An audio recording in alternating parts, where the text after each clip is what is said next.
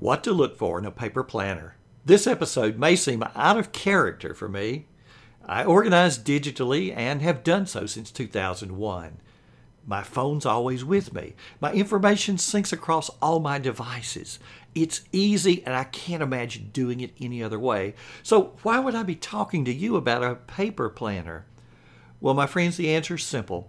Many people still use a paper planner and others have tried the digital route but didn't have a good strategy and gave up. So I want to be able to give everybody the things that are comfortable for them. And when somebody depends on a paper planner to organize their lives, they need a good one. And I want to give you the strategy and the best tools to do it. You know, there's so many choices. At this time of year, stores are full of academic year planners, and the 2021 editions are also appearing. Many are pretty, very pretty, and all the stickers that they come with, and Pinterest provides plenty of ideas for decorating those planners, turning your paper planner into a work of art. Best of all, the pages are blank.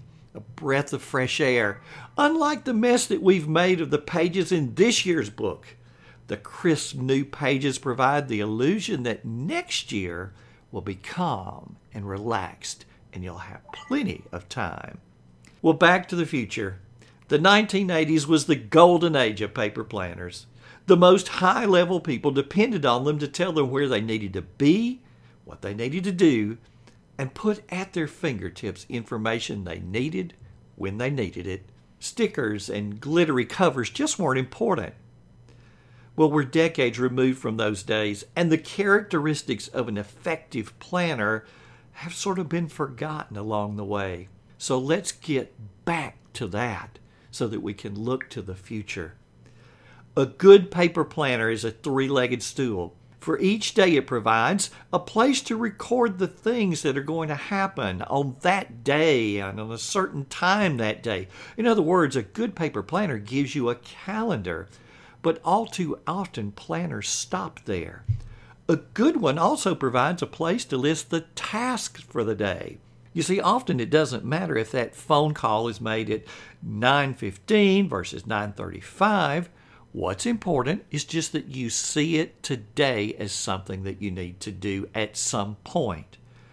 And third, a good paper planner provides a place to trap any information that arrives during the day. All day long we're fielding phone calls and we're meeting with other people and information is just flying at us. Well, we need a place to write it down and a place that's convenient and a place that's in our face. Too many planners provide a half dozen pages at the back of the book and think that's going to be enough for you for the whole year. No, absolutely not.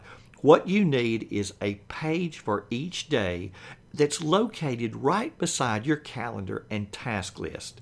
So, what planners provide all three? Well, I'm going to give you a couple of recommendations.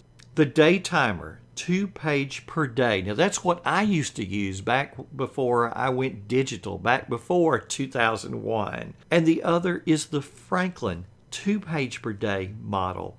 Each one presents 2 facing pages for each day. The left-hand page provides a place for appointments and another section for tasks. The right-hand page provides a place to trap any information that arises during the day. Need to review the notes from that phone call that you made to Sam on the 19th of the month? Well, where would you find those notes? Just flip back to the planner for the 19th and you're going to be looking at them. Both companies offer several sizes of pages and both offer loose leaf or spiral bound versions. Another thing that you can do is just make your own planner. You know, some people find commercial planners just too big and bulky. The popularity of the bullet journal suggests people like a thin, portable book with no bells or whistles. You could take any blank notebook and turn it into a fantastic paper planner. Just follow the Daytimer or Franklin model. Designate 2 facing pages for each day. Appointments and tasks go on the left. Incoming information goes on the right. So if you are listening to this podcast within the body of the blog post, just scroll down to the bottom. You're going to see a link where you can download some free pages. Now, it's nothing fancy, but it's going to give you the important stuff.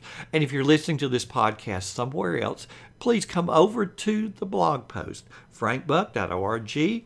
Click on the blog menu and just navigate to the post. Scroll down to the bottom. You're going to see additional information and the link to download those pages. And while you're there, hop on my email list. That way you'll never miss a thing.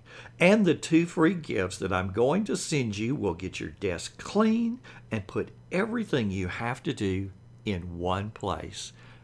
Thanks for stopping by today. This has been Frank Buck, helping you get organized and make it look easy.